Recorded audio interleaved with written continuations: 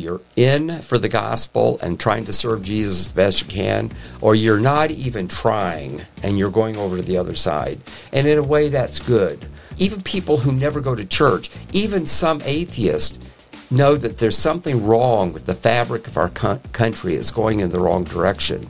And as a result, people are turning to Jesus. We see things from our own perspective so much that we can't see the big picture. God is in control. I've read the back of the book, and we win. And even if the horrible things in the book of Revelation come true, and we believe they do, and they're pretty bad if they do, and it almost feels like we're rushing headlong into that, that's still good because it's part of God's plan. As believers, what do? We end up in the presence of Jesus. Invested with purpose, making the most out of your time, talent, and treasures. Pull up a seat and join us as we uncover powerful testimonies that are sure to move and inspire you. Meet Christians from all walks of life and hear their incredible stories that will both motivate and challenge the way you view the world. These men and women exemplify Christian values and biblical stewardship in areas of mission, finance, entertainment, sports, and more. Grace and peace. You're listening to Invested with Purpose, making the most out of our time, talent, and treasure. My name is Orlando Aska. And I'm Brian Mumbert. And today we have a very special guest with us. Yes, today in studio, we have with us Steve Strang of Charisma Media. And I'd love to introduce him for you. Steve Strang is the founder of Charisma Magazine and an award-winning journalist, entrepreneur, businessman, and author. He's the founder and CEO of Charisma Media, and in 2005 was named by Time Magazine as one of the 25 most influential evangelicals in America. So thank you, Steve, for joining us. Well, I appreciate the opportunity. And Steve, I wanted to talk with you a little bit. You've been a staple of the Orlando community for a long time. When did you start Charisma Magazine? Well, I moved here to work for the Orlando Sentinel. I'm almost ashamed to say that now. It's become such a rag. Well, back then it was probably more of a reputable newspaper. It was pretty powerful newspaper. I expected that I would live in Orlando for a year and move on to something better. That was what I was thinking. But my wife and I got real involved in a church. And also, the journalism profession was starting to go to the dogs back then. The Sentinel was anything but objective. Mm-hmm. And the kind of wokeness that we see now had its seeds. And I just decided, even though I had trained to be a secular journalist and had a measure of success at a young age, I decided I did not want to spend my life clawing my way to the top. And at the same time, in that, I think it's fair to say that I was an on-fire Christian. And I wanted to do something for the Lord, but I wasn't a preacher. I'm not a theologian. And so I had an idea, and I went to the leaders of my church and persuaded them to let me publish a church magazine. And that church magazine was called Charisma. Wow. And I actually did it as a side job while I worked at the Sentinel. As a believer in Jesus, I believe that God has a plan and purpose for humanity. It's spelled out in the Bible. I believe the only way to live is to serve Christ and by the power of the Holy Spirit. And so that's what I've designed. That's what I've devoted my life to. Yes, I'm a businessman. I'm a publisher, but I didn't do it because there's a market there. I think I can make a lot of money and sell the company or do whatever normally people do. Ours is really a ministry, but because of the nature of publishing, we're organized as a business, but that's also given me a lot of freedom because nonprofit ministries are hindered when it comes to speaking out about certain issues. I'm not hindered at all. I believe in the free press, the First Amendment, which is also freedom of religion. And I think that the free press has a place in our culture. I believe it's done a lot of good. It doesn't seem to be so free anymore. It seems to be a mouthpiece for the left. But so in a way, we're being counterculture. And I've spent my life doing this, and it's been a lot of fun. I enjoy going to work every day, and I've been able to travel the world and interview a lot of interesting people. when it came time to interview Donald Trump, guess who was the journalist who interviewed him? I was. And I've gotten into a lot of meetings because they figure that I represent a certain segment of the Christian community. And there's nothing wrong with that. Mm-hmm. You know, we have the challenge sometimes, or not the challenge, but the question of where to draw the line. And so my question is, as far as Christian media is concerned and wanted to communicate, you know, regardless of denominations, standing together in Christ and believing the essentials, it has to be, I would assume that there would be challenges in regard to keeping foundational truths amidst so many that maybe go too far in a certain direction, but wanting to keep the peace. Where do you draw or how do you utilize wisdom in regard to that?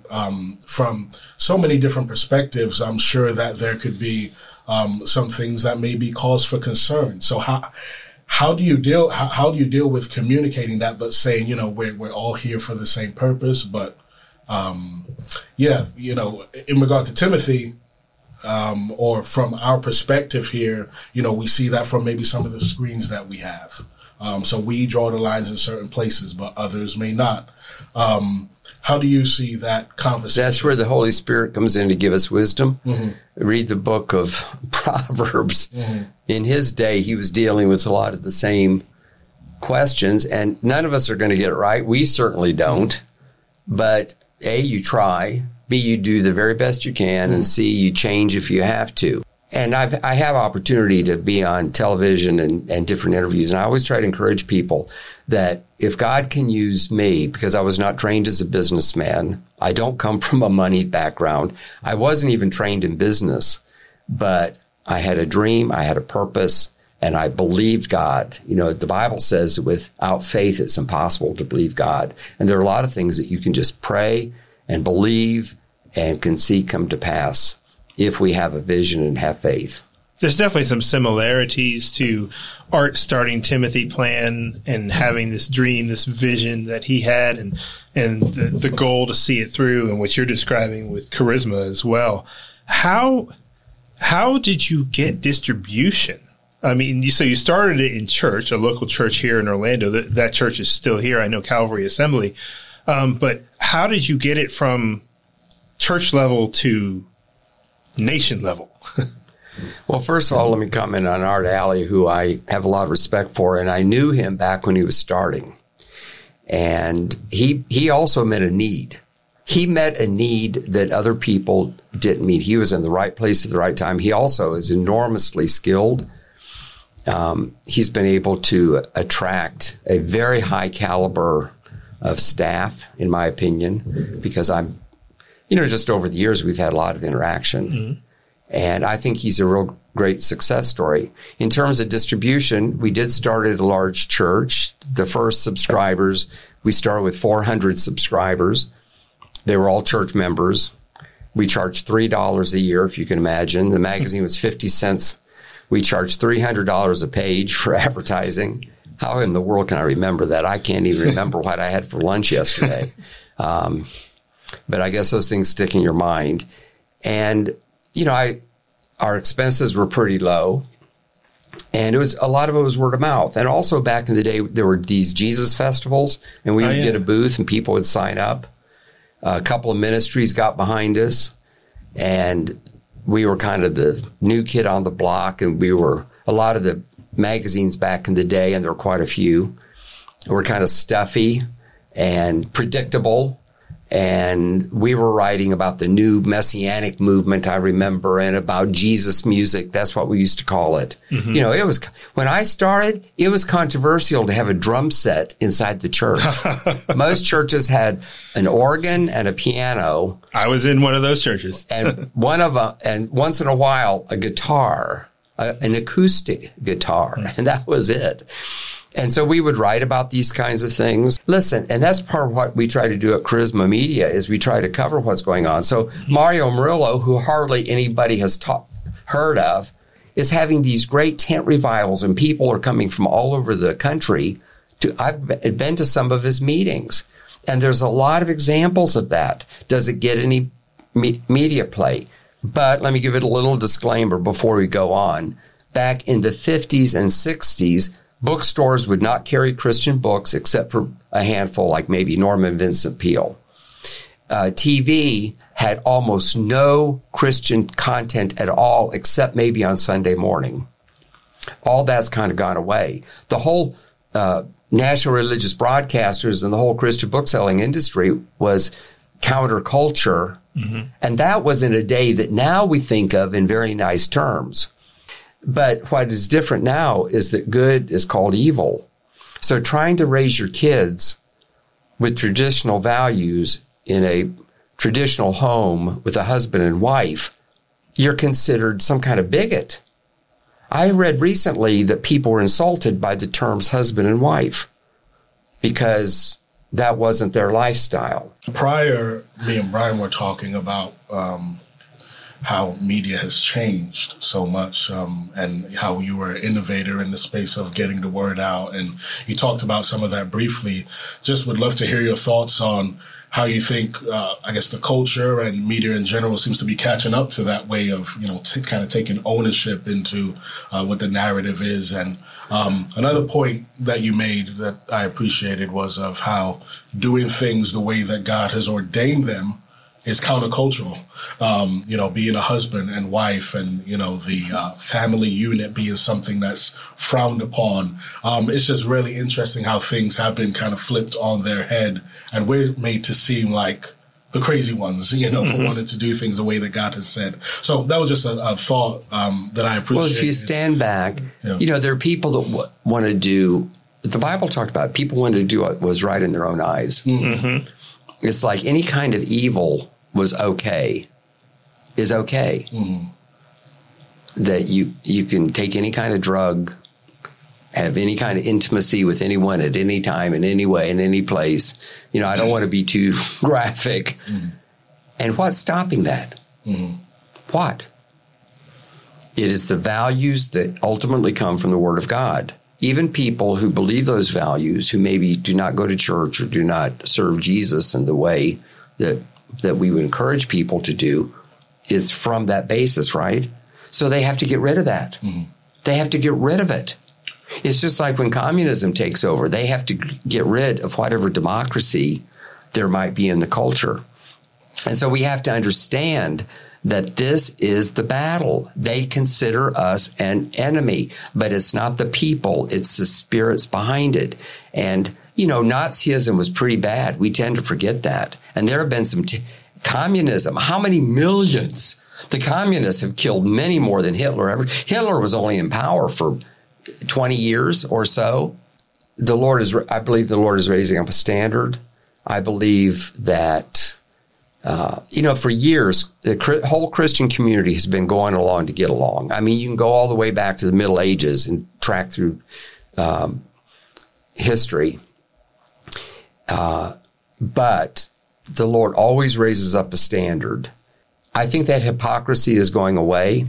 Either you're in for the gospel and trying to serve Jesus as best you can, or you're not even trying and you're going over to the other side. And in a way, that's good, because people are getting more and more desperate. That people know, even people who never go to church, even some atheists, know that there's something wrong with the fabric of our country. It's going in the wrong direction. And as a result, people are turning to Jesus. The media won't acknowledge it. They make it sound, they play up all the time that church attendance is down. Some of the church attendance is down for what I said.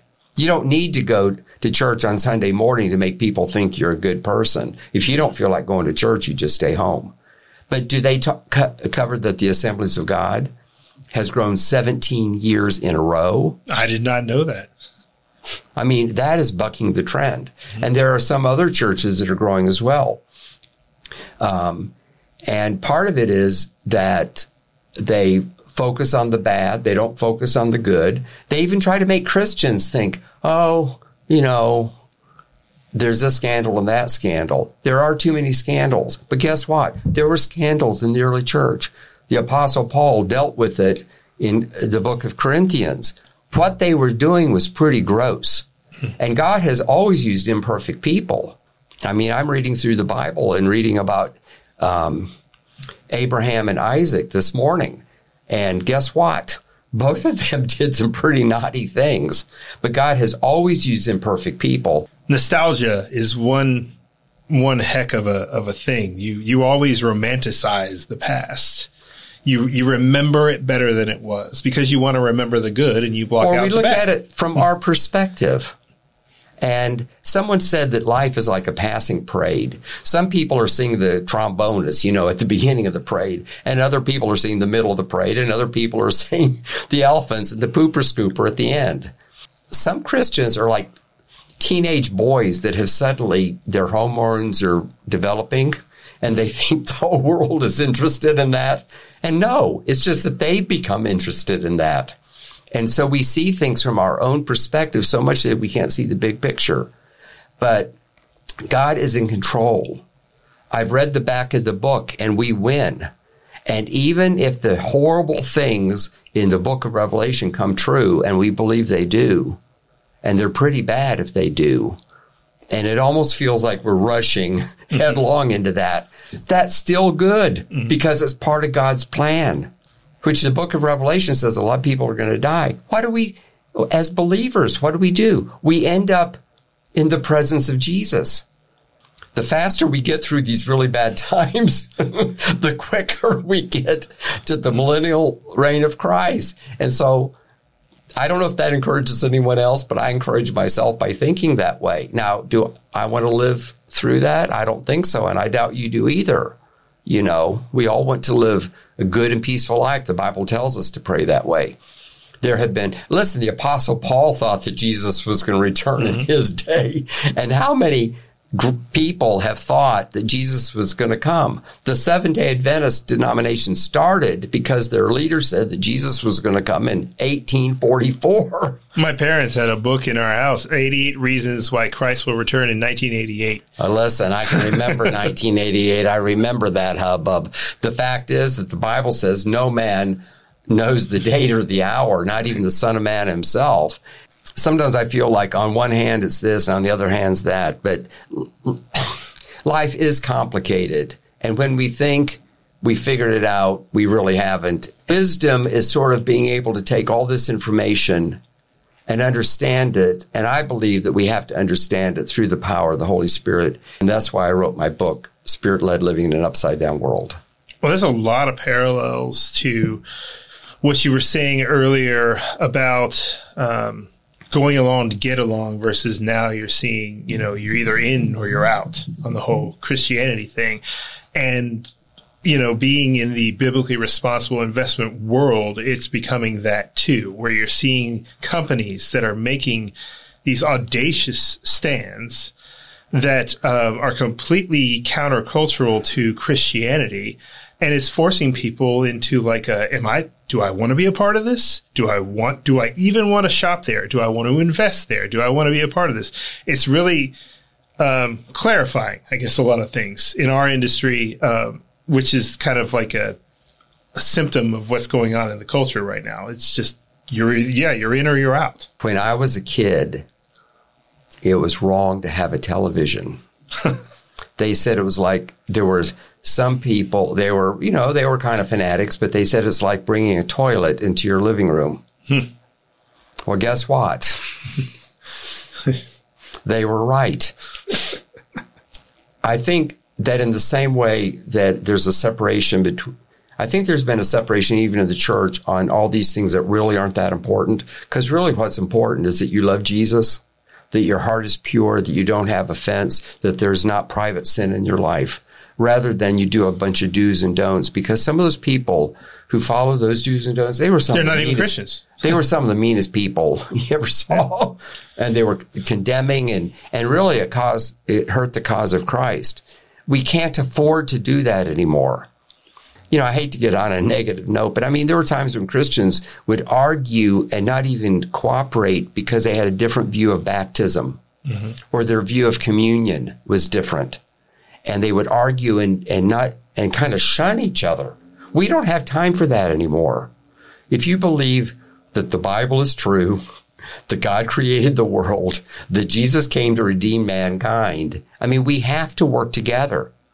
And so in a way, all this persecution, persecution has always purified the church. And I believe that that's happening.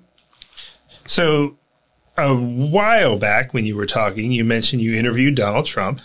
And reading through your bio, he's not the only president you've interviewed. You've interviewed 4 presidents. And we were talking before the start of the show. So that was 2 Bushes and Trump and Obama, correct? That's right. So one of those things is not like the other. Well, how did you end up interviewing Obama? Well, when Obama won the nomination in around May of that year, when was that, 2008, he invited about 50 evangelical leaders.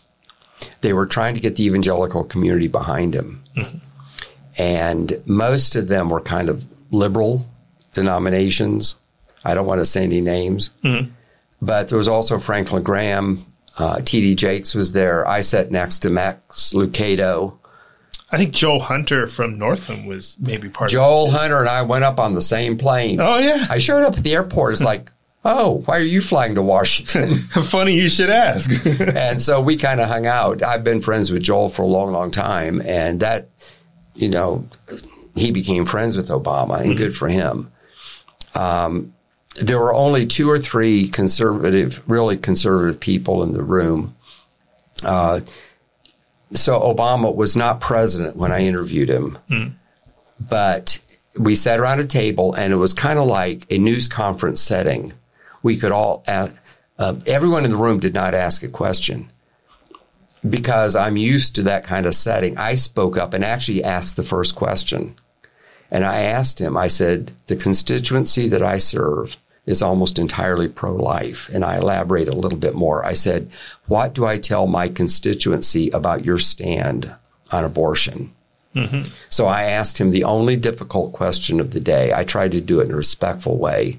And I had read his book, or one of his books, in which he had dealt with the thing. And he said pretty much what he said in the book, that abortion is never preferred, and we need to try to stop unwanted pregnancies, which I agree with. Absolutely. And you know what? In that sort of Christian setting, he tried to make us feel that his view is harmless. I don't know if I'm telling you right. Mm-hmm. Now, with the Bushes, I had a mentor named Doug Weed who died about a year ago. And through a whole series of things, he ended up working at the White House. And so I was around George H.W. Bush when he was vice president and when he was running for president. And I was able to go to the White House several times. And one time I sat at breakfast with him at a table of 8 people with the president, and we ran around the table and asked questions. That had to be so cool. So I consider that an interview. Now, it was not like a Tucker Carlson or Bill O'Reilly interview with a chair here and a chair here. Right. With George W. Bush, I was invited to the White House. I was so nervous and so focused. It was a Roosevelt room or one of those rooms. And there were 6 journalists. They were all, somebody was there from Christianity Today. There was one from a Methodist publication. So it was obviously the Christian vote. That was a real interview where they invited me as a Christian journalist. With Trump, I was all in for Trump. I frankly didn't like him for all the reasons people don't like him. I didn't even like The Apprentice. But when it came to several things. One is I found out that he was really for our values. And also it was him or Hillary Clinton. And sorry for getting political on you. Hillary Clinton was a historically bad candidate. That's exactly right. I asked for 20 minutes. I got 10 minutes. So I went ready. I had 2 staff with me.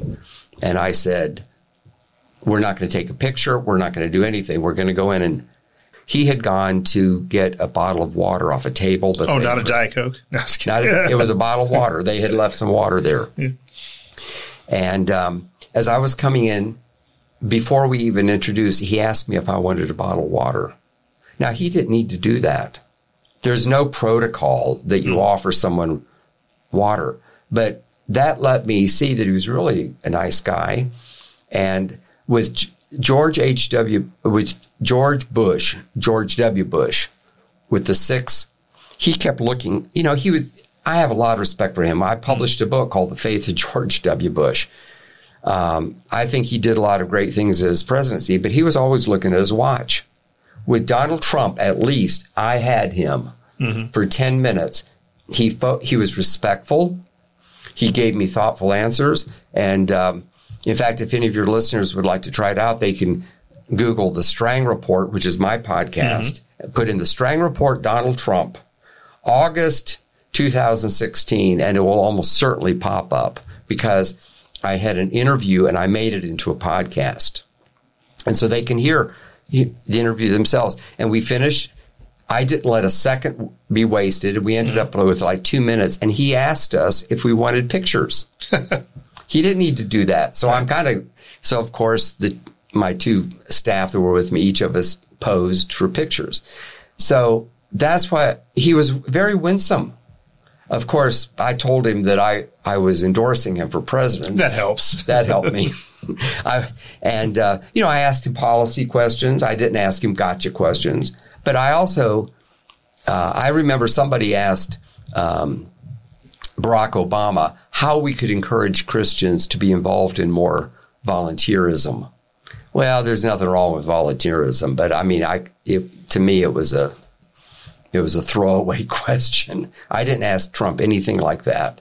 And I have had occasion to tell that story several times. That's why I wrote the book. And to me, it's part of being led by the Spirit. One of the gifts of the Spirit is the gift of prophecy, the gift of wisdom, the gift of faith to even believe.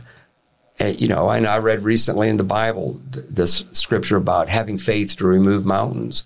In fact, that's what the Christian community, we need to pray against this mountain of wokeness and some of the other things that are going on. And the culture has changed before. There have been really bad times in human history. If you study the history of Luther's day, their society and culture at the time, the church of the time, was pretty bad. We know how bad it was. That's why God raised up Luther and Calvin and some of the other reformers. And there's other examples that I could give as well.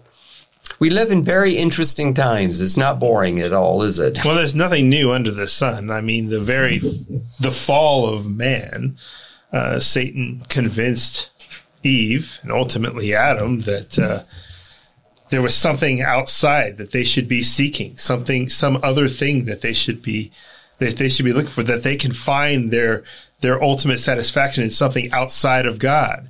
And we've been chasing it ever since, through the good old days, as you described, and even now with all that's going on now, it's a constant problem that we are fighting, and it is a spiritual battle that we are fighting. The Bible says we wrestle not against flesh and blood.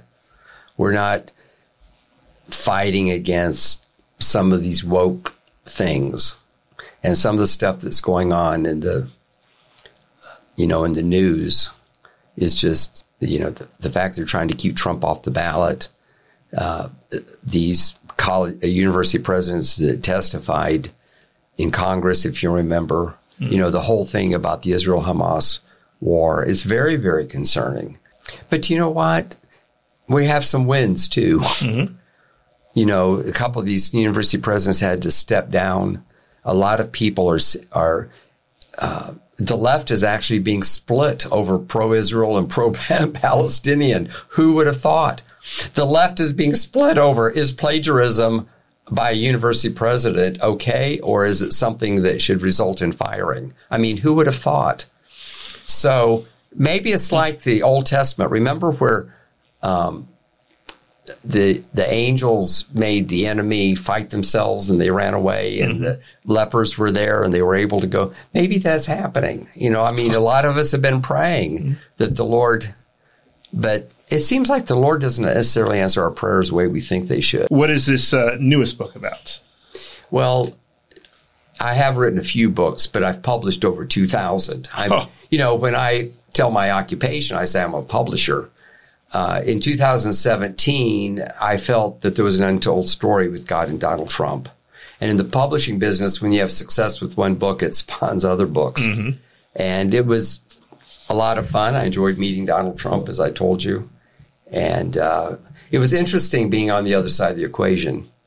But the book before this was called God and Cancel Culture. Mm-hmm. Cancel culture has been around a long time. Of course, Hitler tried to cancel the Jews. Right. You know, I mean, there's a lot of different ways to describe. Cancel culture is a fairly new term in our language. But this time, I felt I needed to write about the Holy Spirit. But it's also very practical. I was telling somebody recently, it's really a how-to book in a way. You know how sometimes you know that you should eat healthy, but it's good to read something. Or you know you should be a positive thinker, or you should get a handle on your finances. Well, for someone, you know, a lot of people will have a walk with God. They'll be very sincere, but it becomes been there, done that. Mm-hmm. It's not new. It's not fresh. And they get discouraged. I see in the body of Christ, I see a lot of discouragement. My book gives hope. And it's also very practical. I have a whole chapter on goal setting, because I believe that if we're going to be led by the Spirit of God, we need to have God-sized goals and say, God, what do you want us to do? Available in many bookstores, but mainly on Amazon, of course. Mm-hmm. If they come to my own website, they can get a signed copy. My website is called SteveStrangBooks.com. It's my name, Steve Strang, books with an S, all like one word. And if sometimes people like something authored by or signed by the author. Well, absolutely. Absolutely. So you saw this early, it seems, because you started in print magazine.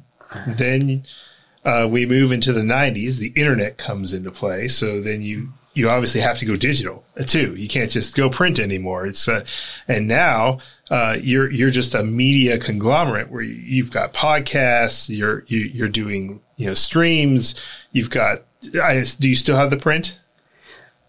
Charisma is only online. We call it Charisma Magazine Online. Mm-hmm. Is actually the same thing that was in print, but we reach millions of people instead of a couple 100,000. But essentially, like you've evolved with the times. You have kept up with it and continue to. We have no option. Do it. You change or die. Right.